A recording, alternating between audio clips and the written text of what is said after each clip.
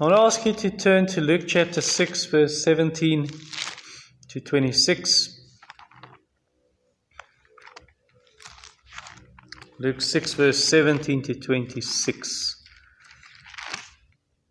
And the theme I've chosen for this message is a life of blessing and cursing. Let us turn to the Lord once again in prayer. Heavenly Father, we praise you for a new day and thank you that your mercies are new every morning, and praise you that there is forgiveness with you so that you may be feared, that you are a God of mercy and comfort, that you are the God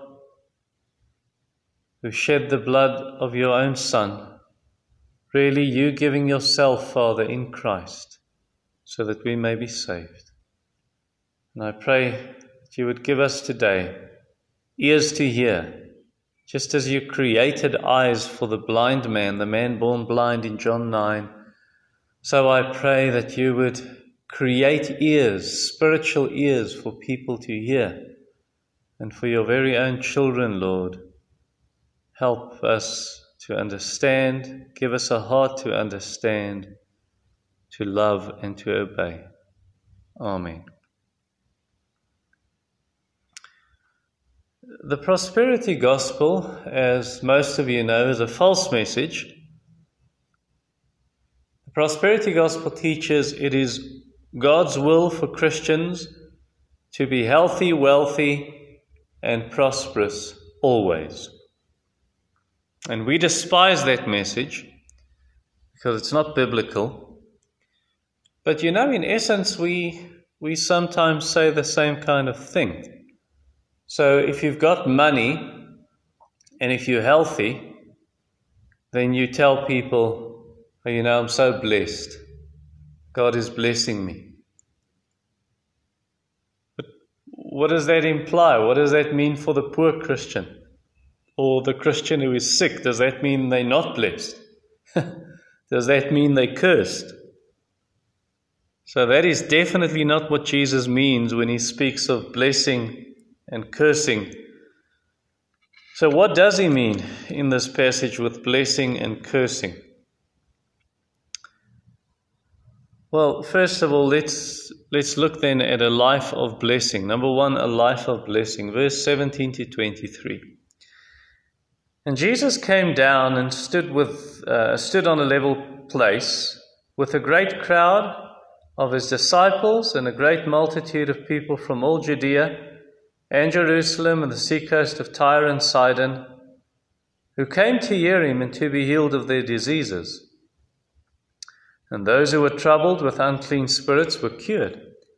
And all the crowd sought to touch him, for power came out from him and healed them all. And he lifted up his eyes on the disciples and said, Blessed are you who are poor, for yours is the kingdom of God. Blessed are you who are hungry now, for you shall be satisfied. Blessed are you who weep now, for you shall laugh. Blessed are you when people hate you, and when they exclude you, and revile you, and spurn your name as evil on account of the Son of Man. Rejoice in that day and leap for joy, for behold, your reward is great in heaven, for so their fathers did to the prophets. So where do you find this blessed life? Yesterday, Greg and I went into the streets, and for those listening to the recording and you're not in our church, Greg is a new convert, a new Christian. And so him and I went into the streets to go and do evangelism. And as we started out, I said to him, Greg, just observe, watch me, watch what I do. And so I shared the gospel with the first person. And then I explained to him, right, you heard the guy said this, this is how I responded, this is why I did so, and so on. Got to the second person, did the same. And then as we moved on to the third person, I said to him, all right, When I ask the guy, you think you're a good person, is that why you're going to heaven? And if he says yes, then I'm going to say to him, all right, can I ask you a few questions to see if that's true? My friend Greg is going to ask you some questions. And so eventually Greg jumped in at the third person because the guy said, no, I wouldn't say I'm a good person, but in the end the guy actually did say, and Greg said, so you think you're a good person? And Greg started asking him the questions of the law, using the scalpel of the law so we can get, so that the guy can be convicted of his sin and we can move on to the gospel. So it was really on-the-job training for Greg. And that's what Jesus did with the apostles. That's how he taught them. So after he chose the apostles in the previous verses, last week's text, he now starts teaching them through his own example. He's going to send them out, but they must first learn. They must observe. In Mark 3 verse 14 it says Jesus chose the apostles that they could be with him. They must be with him. And then he'll send them out to preach and cast out demons and so on. And the lesson for us obviously is to do the same. So take this new disciple and then show him how to obey the commands of Jesus. Matthew 28, teaching them to observe whatsoever I've commanded you. All that I've commanded you. So you must be able to say to the new Christian, follow my example, or follow me as I follow Christ. 1 Corinthians 11 verse 1. So don't put him in a classroom, lock him up in a classroom and he has to just listen to a lecture, or he has to teach himself. No, take him with you when you go cycling. Take him with you when you go to Builders Warehouse, so that he can see what a Christian testimony looks like, how a Christian acts in different situations. And then also share the gospel with him, not with him, share the gospel in front of him. So you've got him alongside you, you share the gospel in front of him so he can see this is how it's done. That's what Jesus did in verse 17 to 19. So Jesus comes down from the mountain. He was on the mountain in verse 12, praying all night. Now he comes down from the mountain in verse 17, stands on a level place where he can teach his disciples. And there's also this crowd. It says in verse 17. And verse 18 tells you why they're there. They want to hear the teaching of Jesus. And also verse 18 says they are bringing sick people. They want the sick to be healed. They want Jesus to touch the sick and cast out demons. And so many touch Jesus. Verse 19, they just want to touch Jesus because power is going out from him, it says, and everyone who touched him is healed. So this is people who are desperate. They believe Jesus can heal me. And as soon as they touch Jesus, and obviously Jesus is willing to heal them, and then they do get healed, like the woman in Luke 8, where she touches Jesus and she's healed. And that's also where we're going to find the blessed life. A life of blessing is found only in Christ. Now, you and I, we can't touch Jesus, but we can lay the hand of prayer on his throne. We can grab hold of Christ by faith. And obviously we shouldn't seek him only for physical healing, for the healing of our bodies, but the healing of the body is part of the grace God gives. It's one of the gifts he gives. In verse 18, you see, he healed their diseases. He cast out demons. All who touched him were healed. Now the question is, the great question, why doesn't God bless all his children in this way? Why aren't all Christians healed when they're sick? And the reason is because sometimes God wants to give us greater blessings. Like Paul in 2 Corinthians 12, verse 7 to 10. We don't know what the problem was, but he has this thorn in the flesh. He's got this problem, it's bothering him, it's irritating him, it's giving him trouble. And he prays about it and said, Lord, remove it. Lord, take it away. Lord, take it away. 3 times. And God eventually says, no, I'm not taking this problem away, Paul, because my grace is sufficient for you. I'll give you greater blessings, spiritual blessings. I'll form you through this. I'll form your character. And so on. I'll get to that later on. Sometimes God even allows the believer to die of sickness. So he allows a sick person to die because he wants to give him the even greater blessing, the greatest blessing of going to heaven and seeing Christ's glory. John 17 verse 24. So whether you're healthy or whether you are sick, if you're a child of God, then God wants to bless you. And so if it's going to mean that you're sick, then this blessing that God is giving you, it includes spiritual growth. It includes a deeper experience of His love. It includes being prepared for heaven.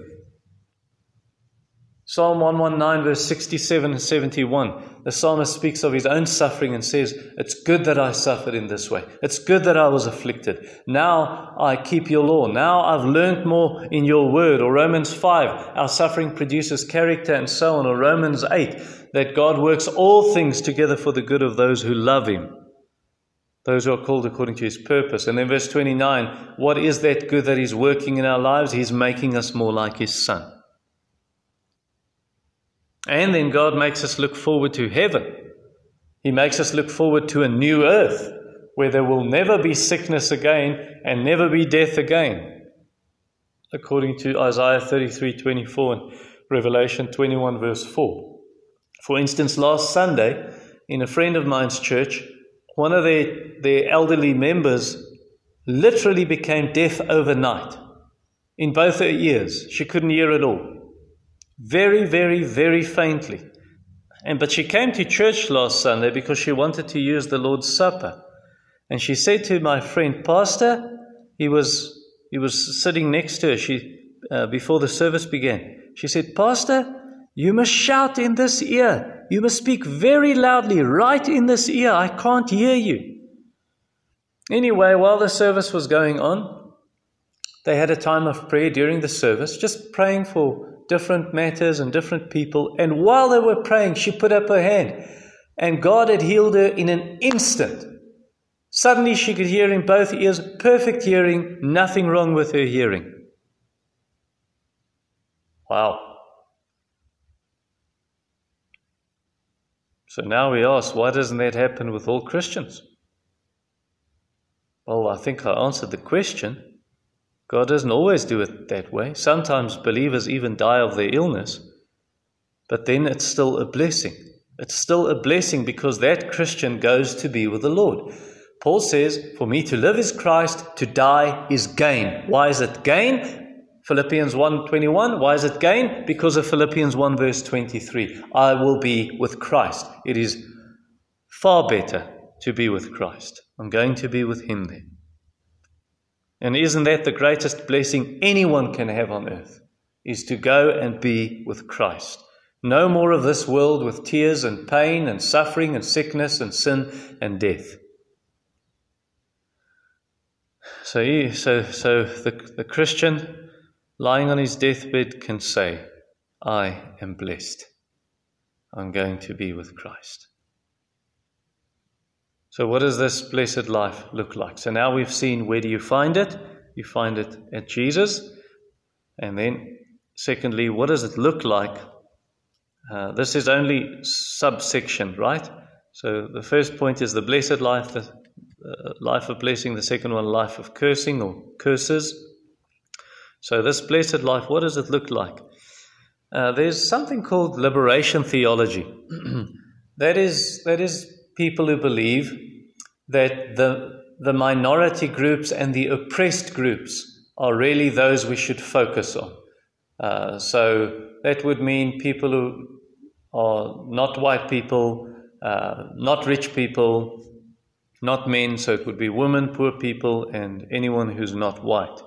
They are the less privileged, and we should give our attention to them. And really, it's not about the gospel, this teaching, this liberation theology. It's all about social work. It's all about social action.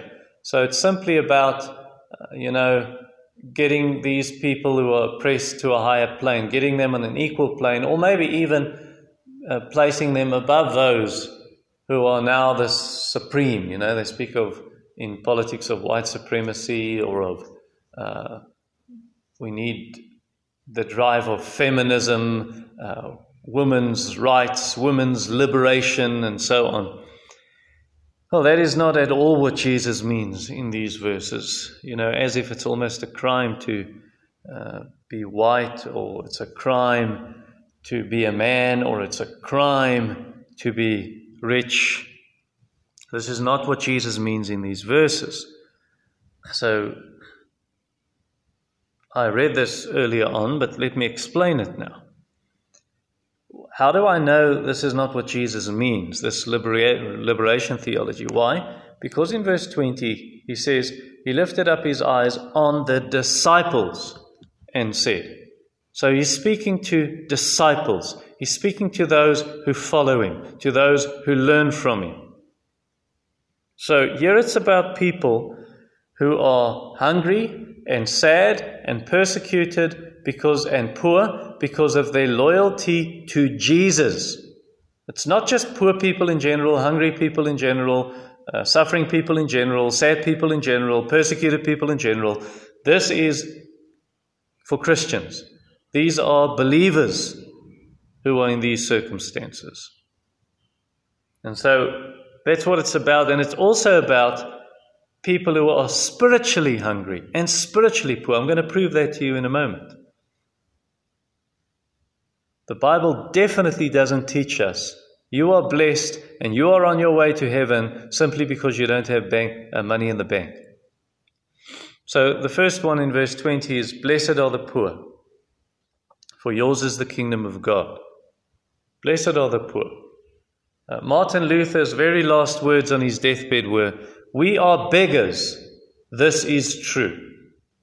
This is what Jesus means in this passage. This verse has got nothing to do with material prosperity, with prosperity in terms of money, or blessing in terms of money, as the prosperity preachers believe. I remember seeing a Range Rover once in Alberton, and in the back window it had a sticker, Philippians 4:19, and my God will supply all your needs, according to his riches in glory in Christ Jesus. And then at the top of the sticker, or the bottom of the sticker, it said, there is no recession in Jesus Christ. Or I saw a BMW X5 once in Boksburg with Matthew 6 verse 33 in red letters on the back window. But seek first the kingdom of God, and all these things, and these was underlined, all these things will be added to you. That's not what this means. When Jesus said, blessed are the poor, for yours is the kingdom of God. You'll have the kingdom, you'll have riches. It's not talking about earthly riches and earthly kingdom. These people who get the spiritual riches, they are those who are spiritually poor, in verse 20.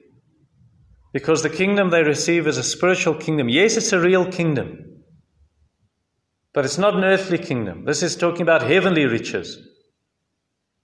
And so these are the spiritually poor.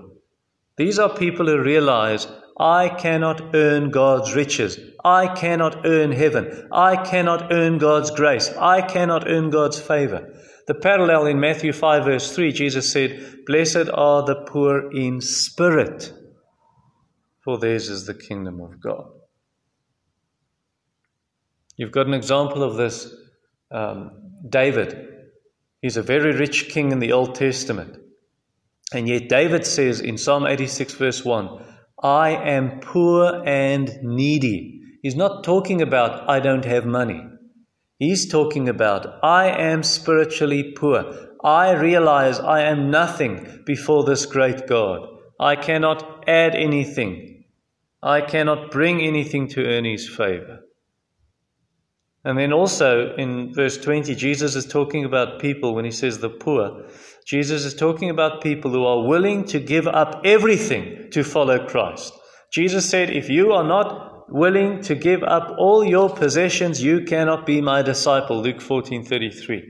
Or the rich young ruler, Jesus said, even the disciples, Jesus said to the rich young ruler, sell everything and follow me. But the disciples, they said, Lord, we left everything to follow you. Or in Hebrews 10, people, the Christians, their property was taken from them because they served Christ. Or in James 2 verse 5, he speaks of people who are poor, yes, materially poor, because they're following Christ. Or Revelation 2 verse 9, same thing. So these are the blessed ones. These are the blessed poor he's talking about.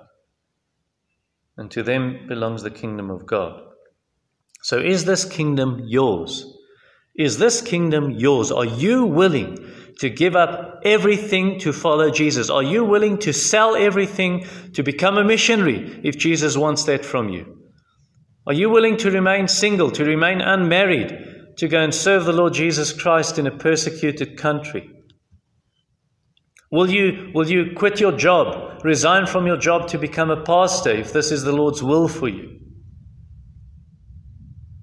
Are you willing to follow Christ if it means that your friends and your family will write you off if you do so? That's the question. And then another test to know, do you have the kingdom of God? Because it's the poor, the spiritually poor, number one, and then those who are willing to give up everything. So are you a person you realize, I can add nothing to the finished work of Christ. I cannot bring anything to impress God or to please God. I cannot do anything to earn His favor, earn His grace, to earn heaven. Well, if so, verse 20 says, blessed are the poor, you spiritually poor, according to Matthew. Yours is the kingdom of God. And then blessed are the hungry, verse 21a. I told you 2 weeks ago that my family and I, during our family devotions, we're reading the autobiography of a Bulgarian pastor called Harolan Popov. He was in prison during the years of communism in Bulgaria, and they were on a starvation diet in prison. They got one slice of bread a day, one slice. And then this something called soup, but it wasn't soup, it was just flavored water. Watery soup. They were so hungry when they had to dig trenches during the day, they would try and just bend down and pick a handful of grass and shove it in their mouth and eat grass. And if they were caught, they were shot dead on the spot. And then at one point he speaks of how they got soup one day, this water, and one of the prisoners got a bean in his soup. And they were all amazed. They were so glad for this guy. You got a bean. You got a bean. Wow. This is the kind of hungry person Jesus says in verse 21. If you're hungry now, you will be satisfied. You are the blessed one. Blessed are you if you're hungry. This is the kind of person who's got a spiritual hunger after Jesus, the bread of life. Blessed are you who hunger and thirst for righteousness. Matthew 5 verse 6. Jesus says, I am the bread of life. Come to me, believe in me, eat from me. This is the bread we should eat. And Jesus promises in verse 21, you shall be satisfied. I will satisfy your hunger. And I hope that's a comfort. If there's anyone here or anyone listening, you have this desire in you, you want to be a child of God, but you don't know how, and it feels like heaven is silent, and you're praying and you're talking to God, but it feels as if there's no answer at the moment. And you desperately want to be born again. You want to eat of the bread of life. You want to eat of Christ. You want to be satisfied with Him. Then I want to tell you, remind the Lord of verse 21. Say to Him, Lord, you have said, if I'm hungry, you will satisfy me. You have said, if I hunger and thirst for righteousness, you will satisfy me. You have said, if I seek you, you will still my hunger. And even if you're a Christian, you desire a deeper walk with God, you want more of Christ, then remind the Lord of Psalm 37 verse 4. Delight yourself in the Lord, He will give you the desires of your heart. I desire you, God. Satisfy my thirst, quench my thirst, still my hunger. Please, verse 21, you've said, if I hunger for you, you will satisfy me. You will be my bread. And yet, even if He does satisfy you, I do want to tell you, there will still be times in this life where the hunger is there, where you have this longing for Christ, a hunger for Christ. You want more. You don't feel Him near. Only when you get to heaven, once you get to heaven, the hunger pains will disappear finally and completely. Because then you will be with Christ. Your hunger will be satisfied. Verse 21. Blessed are those who weep. Also verse 21. Thomas Watson, an English preacher in the 1600s, he said, a godly man is an evangelical weeper. What does that mean? Well, what Thomas Watson means is what Jesus means here. Blessed are those who weep, for you shall laugh. So the weeping here is a weeping for sin. It's a weeping because our sin grieves God. Blessed are those who mourn, Matthew 5 verse 4. There's a sorrow for sin, 2 Corinthians 7:11. There's a sorrow because I've grieved the Holy Spirit. I've made Him sad by my sin, Ephesians 4 verse 30. There's a weeping and a mourning for sin, James 5 verse 9. Be wretched and mourn and weep. Let your laughter be turned to mourning and your joy to gloom. There's also a weeping and a sorrow for the world's sin, for the sin we see around us. There's this longing. I wish for heaven where everyone is holy. Psalm 119 verse 136, where he says, my eyes shed, there's streams of tears running from my eyes because the wicked do not keep your law. And then there's a sighing. In general, just the sighing over sin, this weeping over sin. In general, the weeping over the consequences of sin in this world. There's sickness and there's death. Like Jesus, a man of sorrows, or Jesus sighing when He heals a deaf man, or Jesus weeping at Lazarus' grave, or creation groaning in Romans 8. And we, as Christians, we groan, we sigh, we weep, we mourn, because we're longing for a new earth, where there's no more sickness and death and sin and all of this. Do you weep like this? Do you sigh for your own sin? And you have this desire, just wish I can be free from this sin forever. And finally, God will remove it. Or do you enjoy sin? Do you look forward to sinning? Does the sin of the world, does it weigh heavy on your shoulders and you weep for it? You sigh because of the sin in this world? Do you sigh over the corruption in South Africa and the rest of the world, the materialism, the transgender or the homosexual agenda? And they're so aggressive and putting people in prison if you don't agree with them. And you just wish Jesus would come again. You know, if you really sigh over sin and you weep for sin, Jesus says, you shall laugh. Jesus will wipe the tears from your eyes. You will laugh. He will take you to a place called heaven. Take you to a place where there are no more tears. Revelation 7:17. Blessed are you who are persecuted. Verse 22 and 23. A number of years ago, we had to remove one of our church members for unrepentant sin.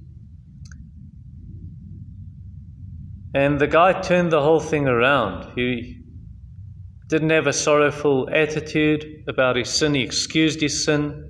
He justified his sin. And then in the end, he twisted the thing as if he were the victim. And we are the perpetrators. He even wrote me a letter saying, I forgive you, where he really was the one who needed to repent for his sin. You are not blessed if you are persecuted for sin.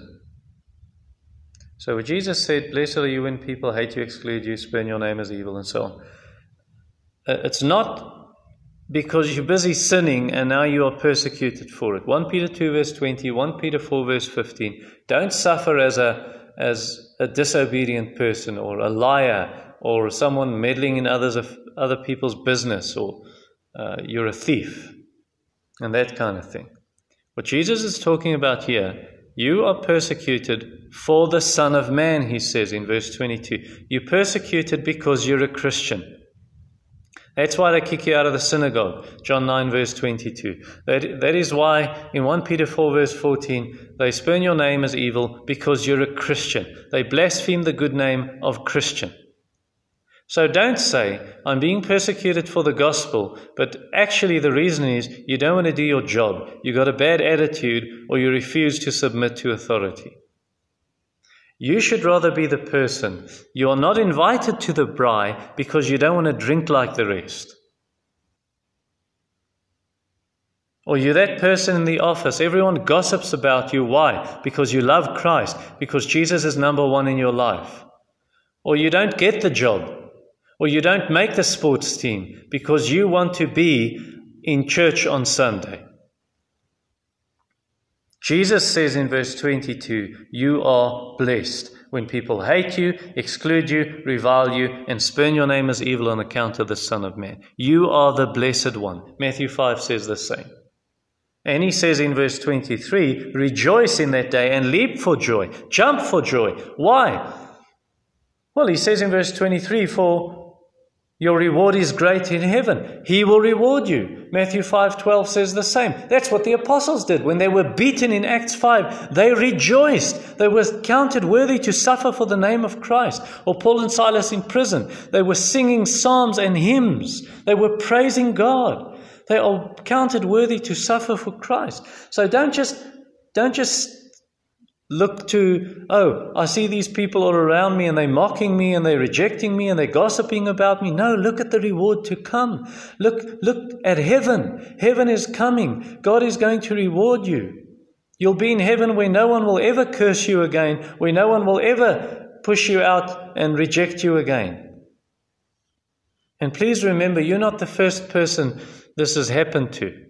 In the Old Testament, the prophets were rejected. They suffered for the Lord. Verse 23 at the end. So their fathers did to the prophets. So if you're mocked for the gospel, you're rejected for the gospel, well, you're in good company. You're in good company. They did the same to the prophets. And obviously, as you know, they did the same to Jesus. So this is the true blessing. This is the true blessed life. Not to have lots of money and to be successful and prosperous in this world, but to suffer for the name of Jesus in all these ways, verse 20 to 23. So Bushiri and Joel Osteen and Leon de Priya and whatever other prosperity preacher, Benny Hinn, name all those guys, they don't understand the first thing about blessing. We have the true blessing, according to Jesus in these verses. Number 2, so that's a life of blessing, number 1. Number 2, a life of cursing or a life of curses. Verse 24 to 26, read with me. But woe to you who are rich, for you have received your consolation. Woe to you who are full now, for you shall go be hungry. Woe to you who laugh now, for you shall mourn and weep. Woe to you when all people speak well of you, for so their fathers did to the false prophets. How do you view it when you see this Christian and everything is just going wrong in this person's life? How do you view it? Now, some people would say, it's a bloodline curse. Or someone else has cursed him. They must go for deliverance ministries. Or someone will say, no, God is punishing them. That's why all these things, if you're Job's friends, you'll say that kind of thing. According to the Bible, a Christian is always blessed, even when things go wrong in their lives. As I just read in the previous passage, verse 20 to 23, blessed are you who are poor, blessed are you who are hungry, blessed are you who weep. Everything's going wrong. Blessed are you, people hate you, exclude you. Everything's going wrong. Jesus says you're blessed. If you're a Christian, that's happening to you, you're blessed. The cursed people are those, they want everything in this life. So luxury and money and satisfaction and pleasure and popularity and success, they want it all and they want it now. Those are the cursed people.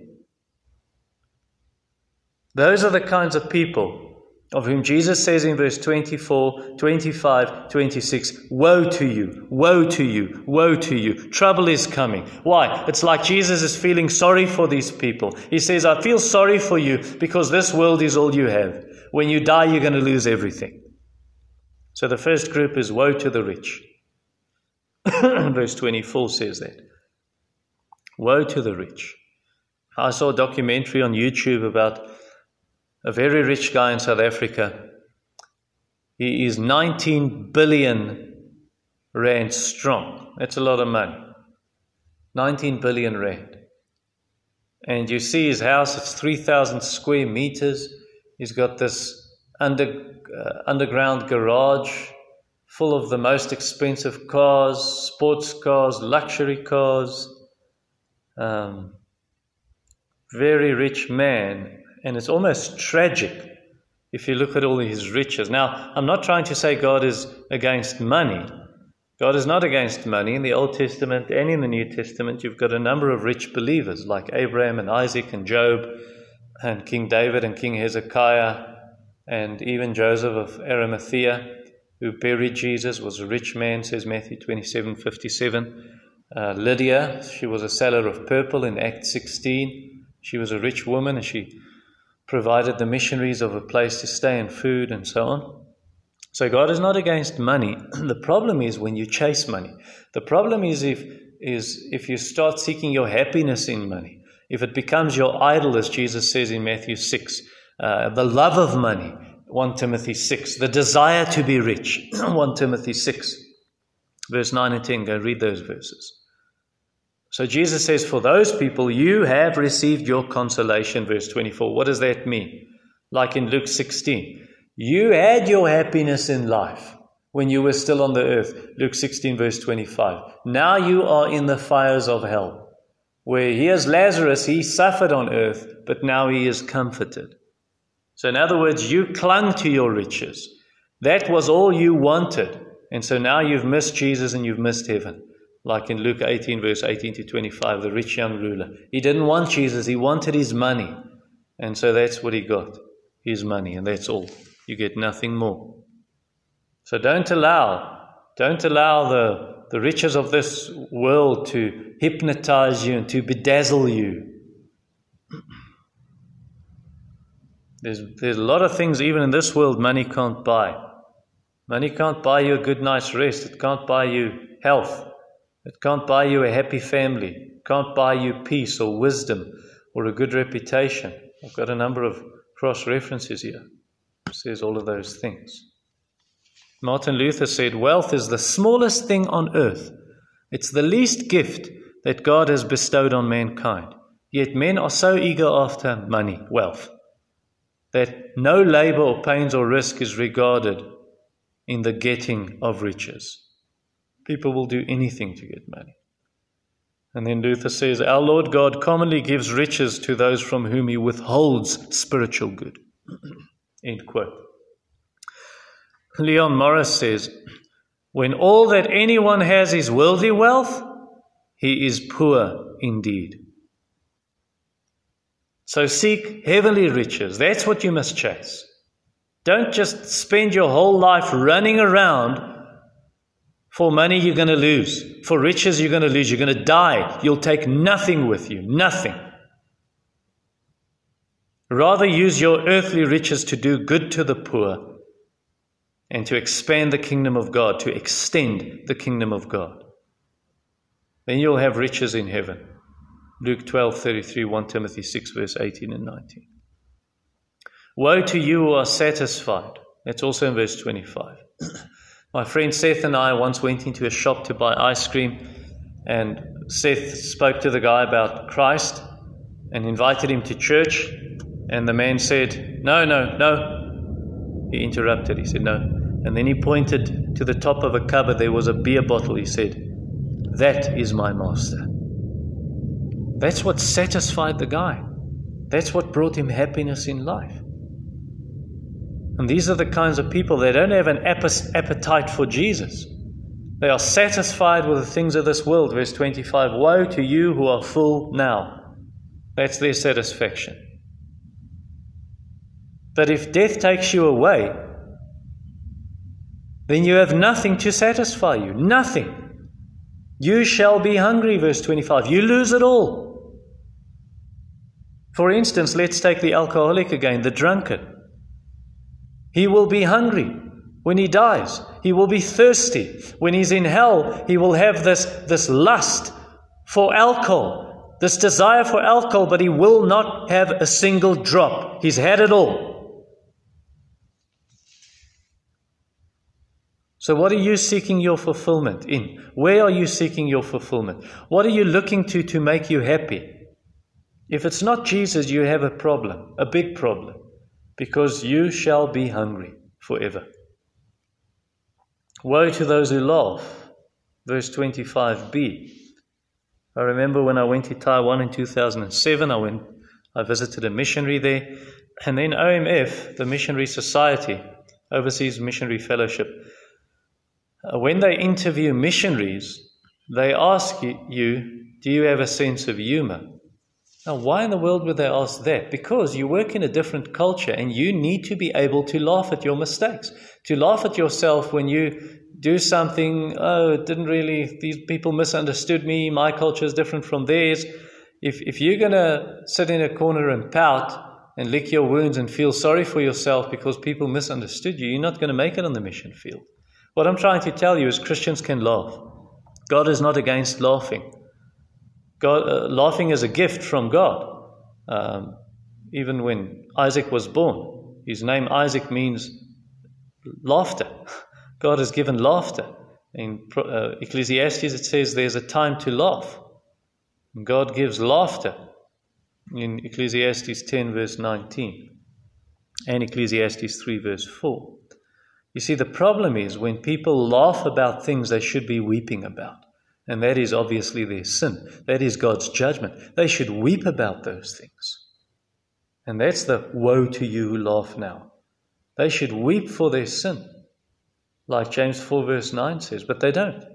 And so when Jesus comes, their weeping or their laughter will be turned to weeping. It'll turn into tears, because hell is even called a place where there's weeping and gnashing of teeth. And in our verse 25b, woe to you, laugh now, you shall mourn and weep. Oh, those people will no longer laugh at Christ. They will no longer laugh at sin. They will no longer laugh at the warnings of God. Finally, woe to you who want to be popular. Woe to those who want to be popular. That's in verse 26.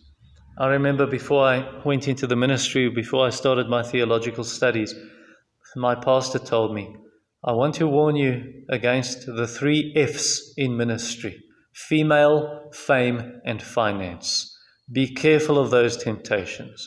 And one of those is fame. The seeking after popularity has brought in many a man to fall, has caused many a man to fall. Those who climb highest will fall furthest, and they will fall hard. So let us not seek the praise of men. As Jesus says, woe to you when all people speak well of you. Do you seek great things for yourself? Seek them not. Jeremiah 45 verse 5. God shares his glory with no one. So woe to those, woe to you if you want to be popular, verse 26 says. Because you'll start serving people. You'll start doing anything you can to please people, to earn their favor, to win their applause. And when you become a servant of people, you are no longer a servant of Christ. Galatians 1 verse 10. And then you're like the false prophets. You never want to offend anyone. You want everyone to like you. Verse 26. So their fathers did to the false prophets. Isaiah 30 verse 10. Jeremiah 5:31. Micah 2 verse 11. Anything, I want people to like me. And it works this way not only in ministry, it works this way even where you work, in the workplace. People want others to like them. And if you're not like that, and you're someone, you're honest in your business, you don't gossip with the rest, or get drunk with them, or swear with them, people on the job, people working with you, you don't sleep around, you're not one of those chasing money, then they will persecute you. Verse 22. They will hate you, exclude you, revile you, spurn your name as evil. Jesus said this will happen in John 15, verse 18 to 20. If they persecute Christ, they're going to persecute you. They're going to push you out. They're going to mock you. 1 Peter 4, verse 3 and 4. Why? Because you don't sin with them. And if they don't do this to you, if they don't mock you and all of this and reject you, well, the only reason is because you're part of them.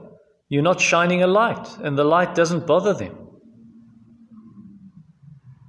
So in all truth, you should be happy. Jesus says if verse 26 doesn't happen to you, if everyone praises you, and no. Be happy if it happens to you as it happened to the pastor in England 3 weeks ago, where this pastor in England was put in prison because he preached and said that the Bible says in Genesis a man and a woman should be married. They put him in prison because now he's offended the homosexuals. They're going to do the same to you. You say homosexuality is wrong and the Bible is right, but Jesus says be happy. Blessed are you, verse 22. Blessed are you. Verse 23, rejoice. I would rather let the world curse me and the Lord bless me than the other way around. Wouldn't you? Wouldn't you? Heavenly Father, thank you again for bringing us together this morning and for giving us the bread of life, for giving us yourself, for giving us your Son, and for feeding us and satisfying our hunger with the bread of Jesus Christ, with the riches of Jesus Christ, the wealth of Jesus Christ, the spiritual riches of heaven. And we pray that you would encourage your suffering people. In Jesus' name, amen.